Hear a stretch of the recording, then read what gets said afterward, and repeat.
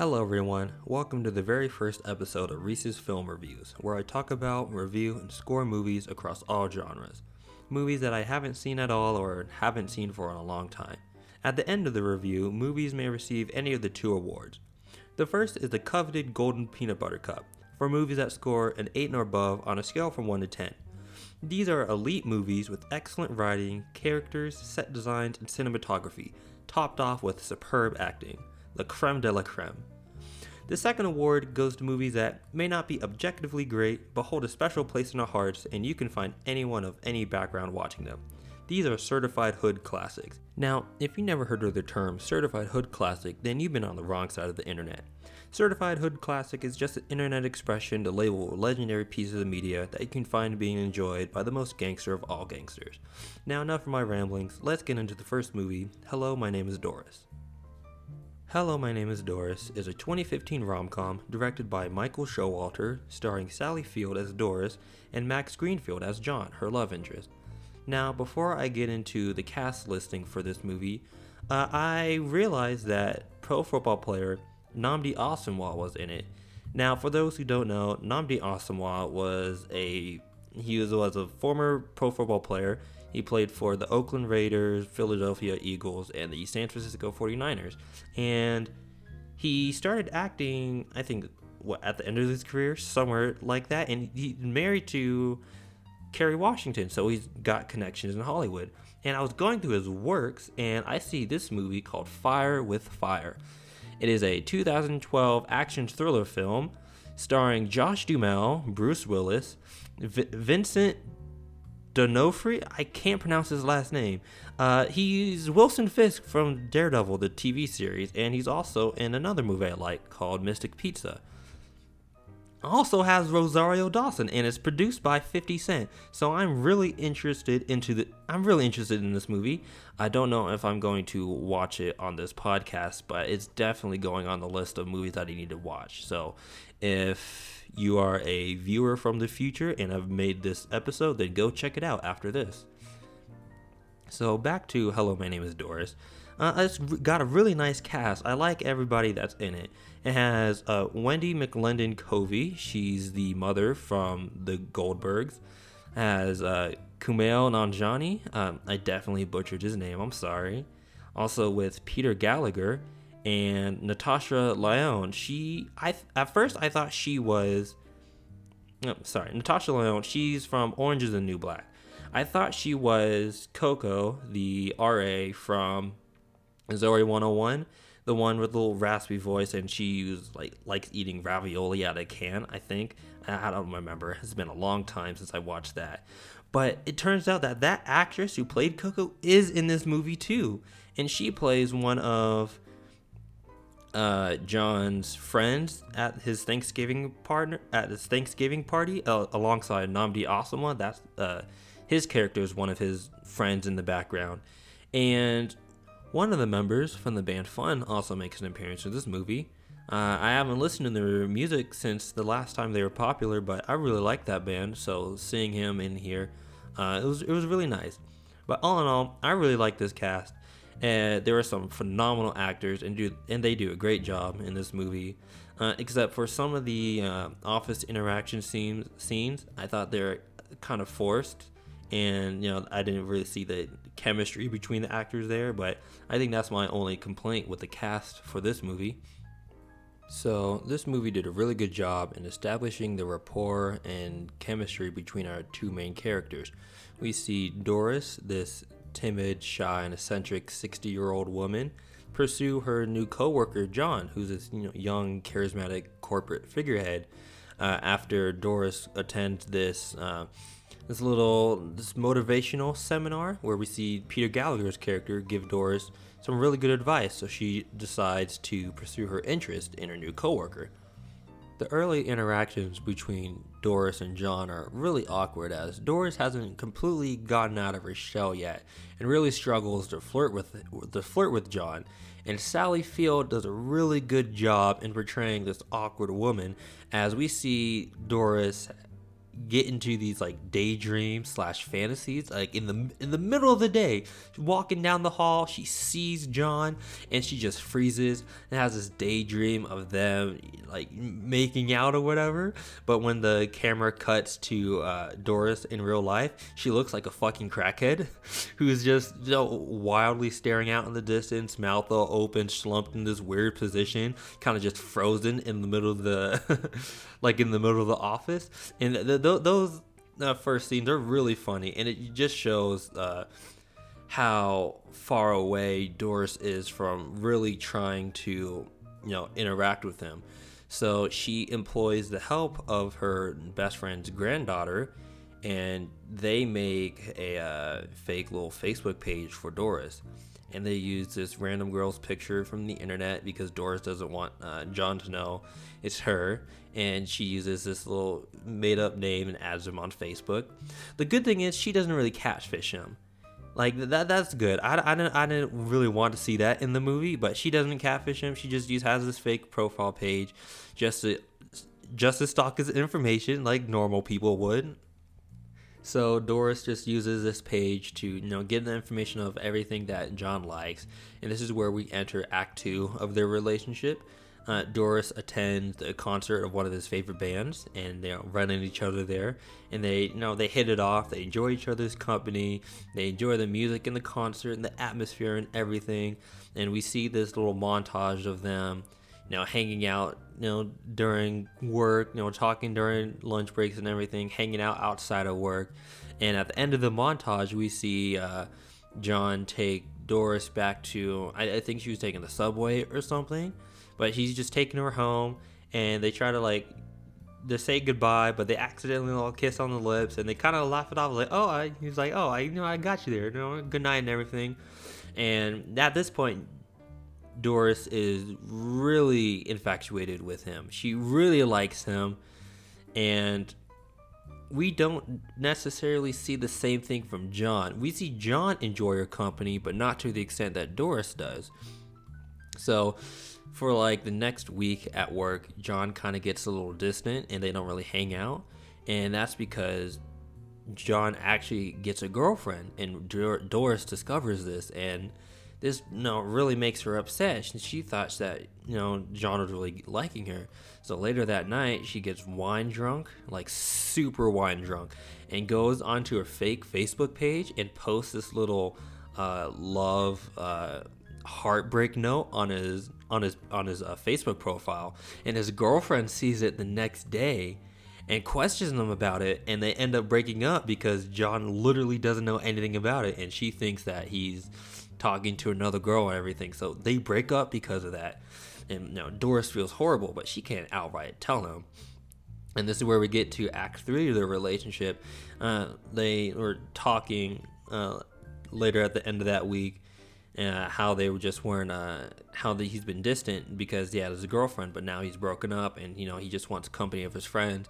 So he invites her to the Thanksgiving party that he's throwing.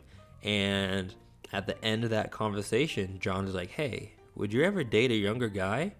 And Doris immediately says yes, and he's like, oh, great, I'll see you at the party. And she's thinking, and I'm thinking, like, oh my God, they're actually going to get together. And if she gets to the party, she's really excited. She brings this really cool pie that she made, and she gets there. John introduces her to all of his friends that are there, and then he introduces her to his uncle, who he intends to set her up with.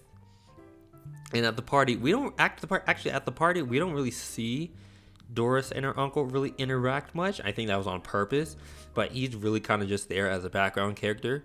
Whenever they all play Never Have I Ever, he sits down next to her. He's just drinking a beer, you know, and laughing along with everybody. But there's no real like interaction between them because Doris doesn't want to get with his uncle, and she actually doesn't even see that he's there for her.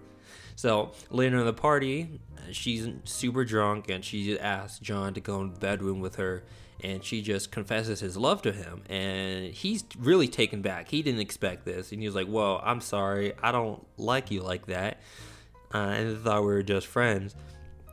And in Doris is drunk rambling, she accidentally lets it slip that she was the one that that posted that little heartbreak love note on his page that got him and his girlfriend broken up. And that's when John got upset, and they have this big argument, and they really just kind of end their friendship there. So Doris goes home super upset, and she's talking to her best friend about it. And the next morning when she wakes up, she has this little epiphany that it's time for her to move on. So she employs the help of all of her friends to start packing up her house, and we'll get into that side story in a second. And she decides just to quit her job because she's been working there for a long time, and she ended her friendship with John, so she's just like, I need to get out of here. So she packs up her stuff at the office, and we actually get to this really awkward scene with her and her co-workers, where they're kind of just picking shit from her office that they want, like from her little cubicle that they want, and she's just like, here, take all of it, I really don't care. And whenever Doris says her goodbyes, she gets around to John, and now that's whenever they get together and apologize. She apologizes for breaking him and his girlfriend up. She didn't mean to hurt anybody. She just really wanted to get with him, to know him. She thought he was really cool, and he apologizes for it, for leading her on. He didn't he didn't intend for her to catch feelings and all that, so they kind of just leave on that note. But as Doris is entering the elevator to leave the building, she has another daydream, and it's just a cliche, wait up, don't leave yet, as we see John running out of his office. And he just comes up to Doris, and he's just like, hey, who says we can't make this work? And he just kisses her right then and there. And at that moment, while I was watching it, I was actually complaining that I wouldn't want this ending, because it's just too school story tale kind of ending, wrapping it up all in a bow. And as soon as I was saying that, her daydream ends, it comes back to reality, and we see her just looking at John through his office, and he looks at her back, and they smile.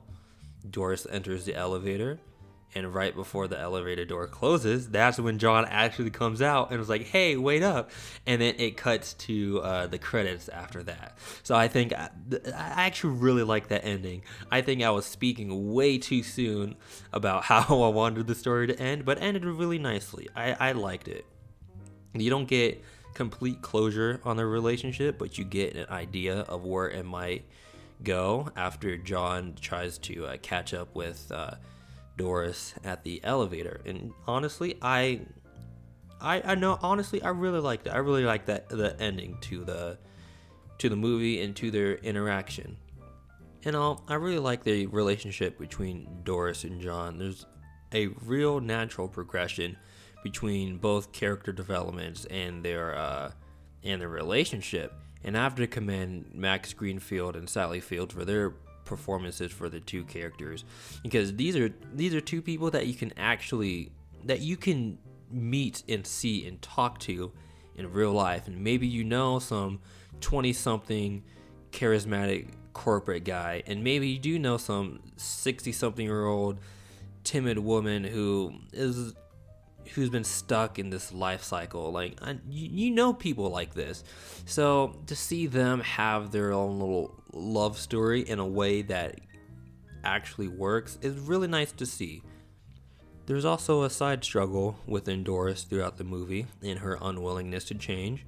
We see that when her brother and his wife tries to get Doris to move out of the house and sell all the shit that she's been hoarding for the last few years, and Doris argues with them. She doesn't want to throw away all of this stuff, all that sentimental stuff that she's been saving over the years, because she doesn't want to let go of that memory. And she talks to a therapist about that, and she tries to help Doris try to throw away some of her stuff, but Doris's sister-in-law pretty much antagonizes her to the point where Doris, flips out and kicks him out of the house, ending that, chapter in this story for now. And, later Doris gets in an argument with her best friend, and her best friend has been overprotective, and she doesn't want Doris to, pursue John, and doesn't want her to get her heart broken. She just wants her to do the same old stuff and, be the same old Doris that she's been.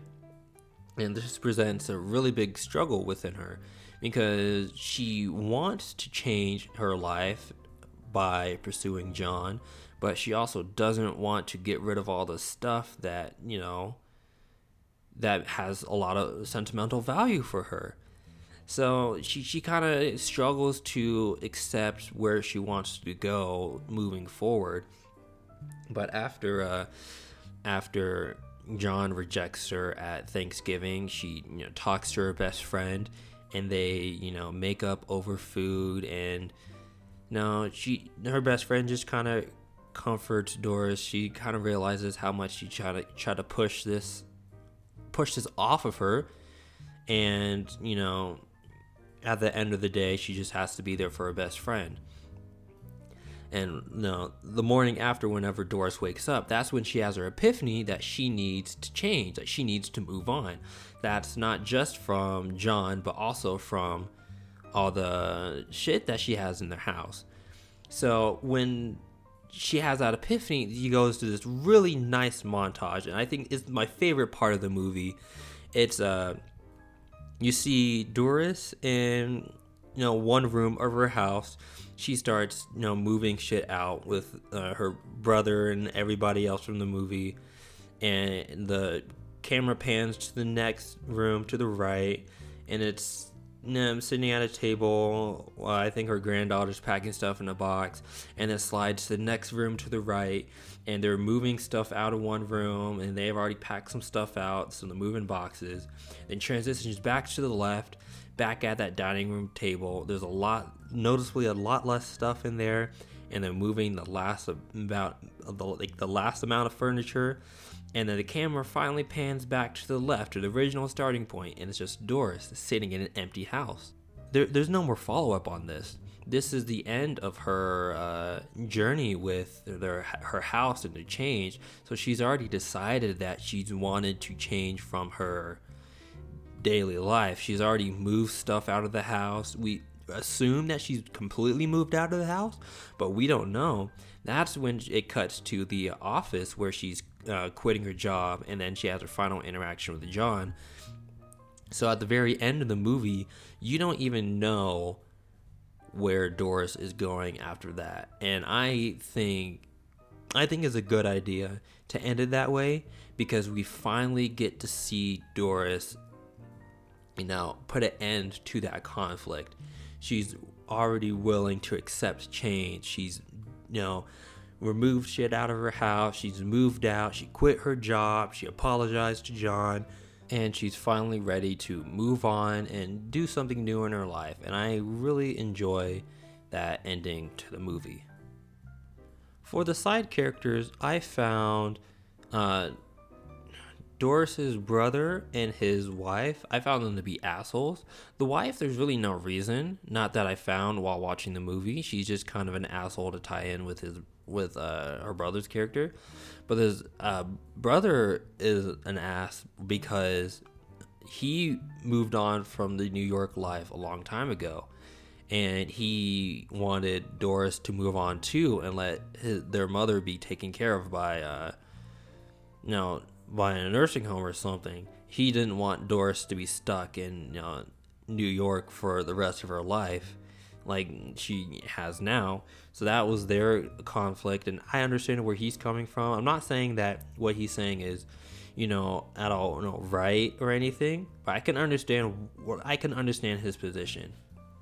And also with Doris's best friend Roz, she's like this anti government socialist character. She's an odd character.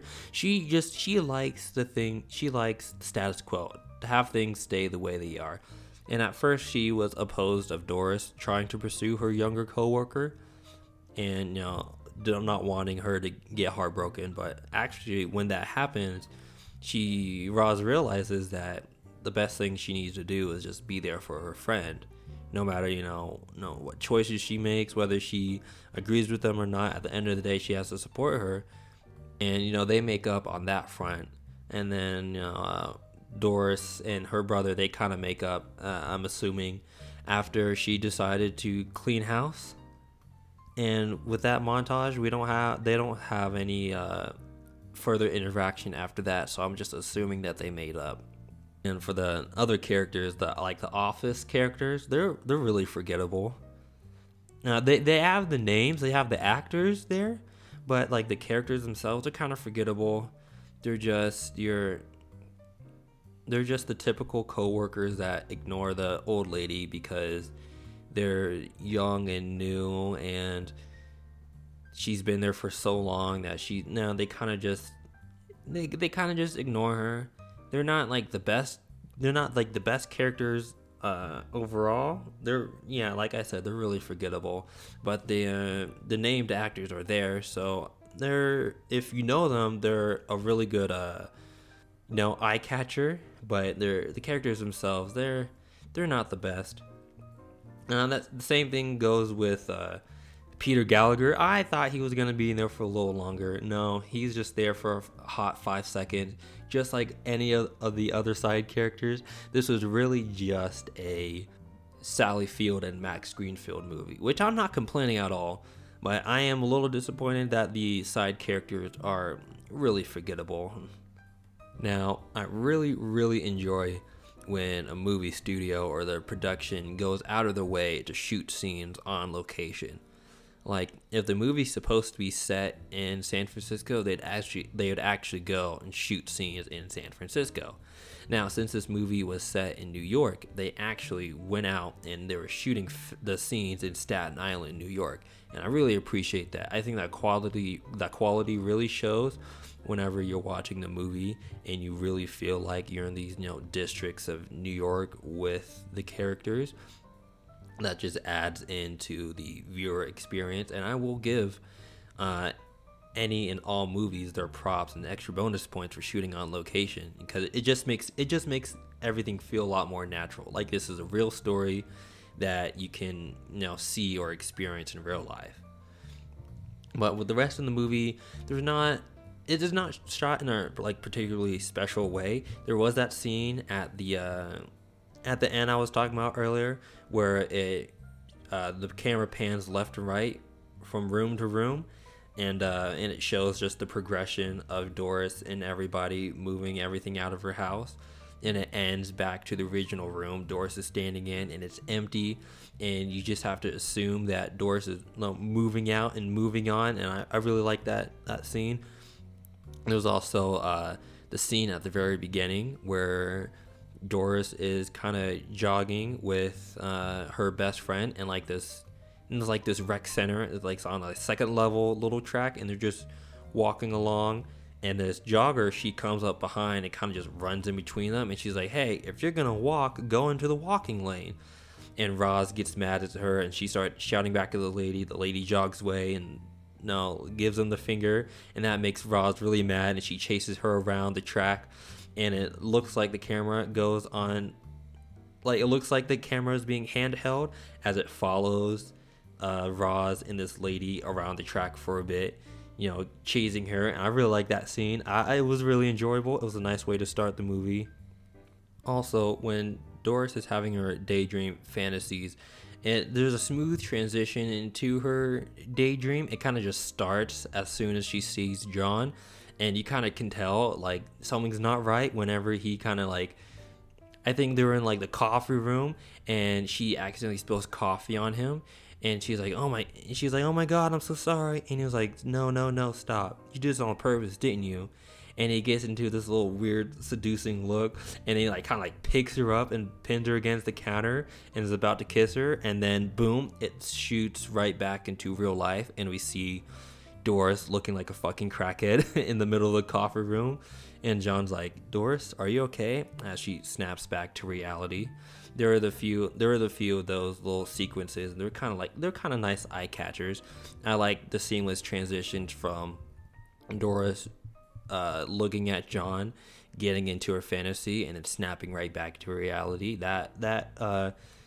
It didn't break the movie, like the transitions from the movie at all. It was a seamless transition to the like straight into the fantasy, and then it was a nice little water in the face to come back to reality with Doris. I actually really like how that was executed. It was executed very well.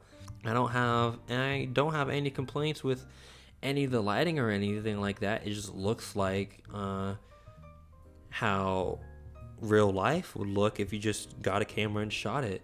I don't have many critiques about how the movie was filmed. I have my favorite scenes, but there was really nothing that all too special about it, and that's not a bad thing. And just there's not much to do for this kind of movie. Before I score the movie and give out its awards, I want to touch on one last thing, and it's the music. Now, personally, I love a good film score or soundtrack. I think it can really bring in the audience to be emotionally invested into the conflict in the story at the time.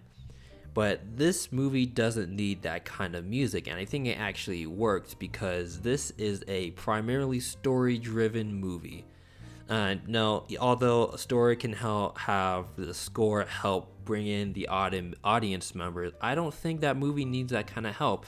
I think the music that's in this movie just helps in the background, help the audience focus on the story at hand.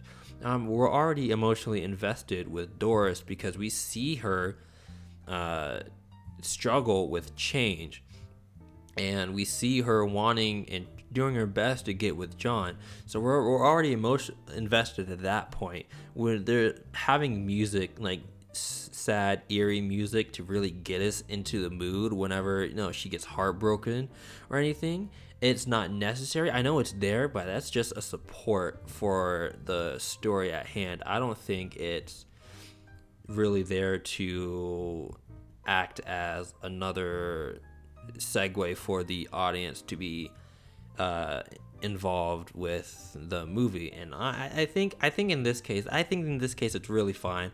I have nothing against the music. I will say that I didn't really notice it that much, not until like I went back and rewatched a few scenes and noticed that there is some music playing in the background. So one part is on me, but also I don't think the music was really there to be an extra crutch to help the audience get involved. So that's my little piece on that. So let's get into the awards.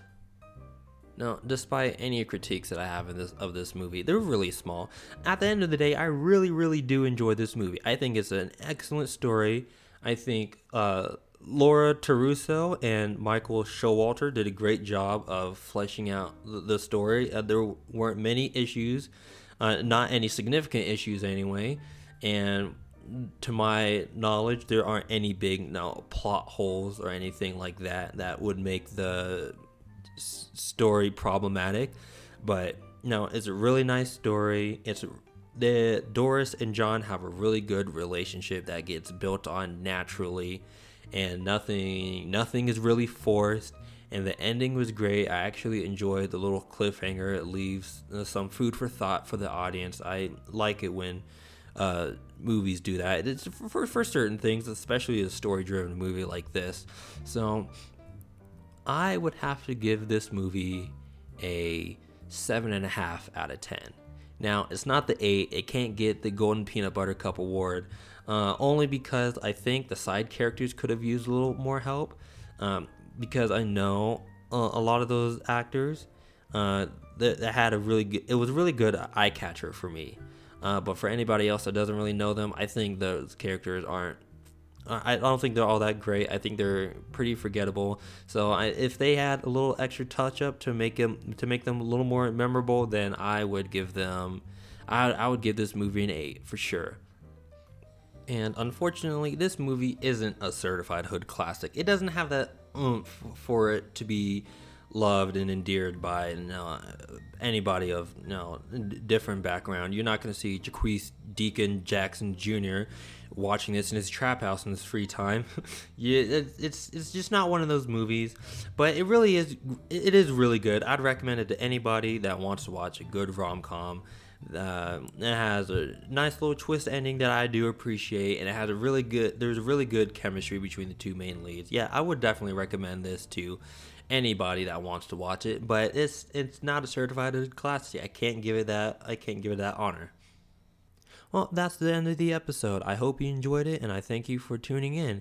If you want to talk to me about something I'm doing right or wrong with the podcast, or recommend a movie for me to watch and review, or have a conversation about a movie that I already talked about, or just have updates or future episodes, make sure to follow me on Twitter at Reese's Film Reviews.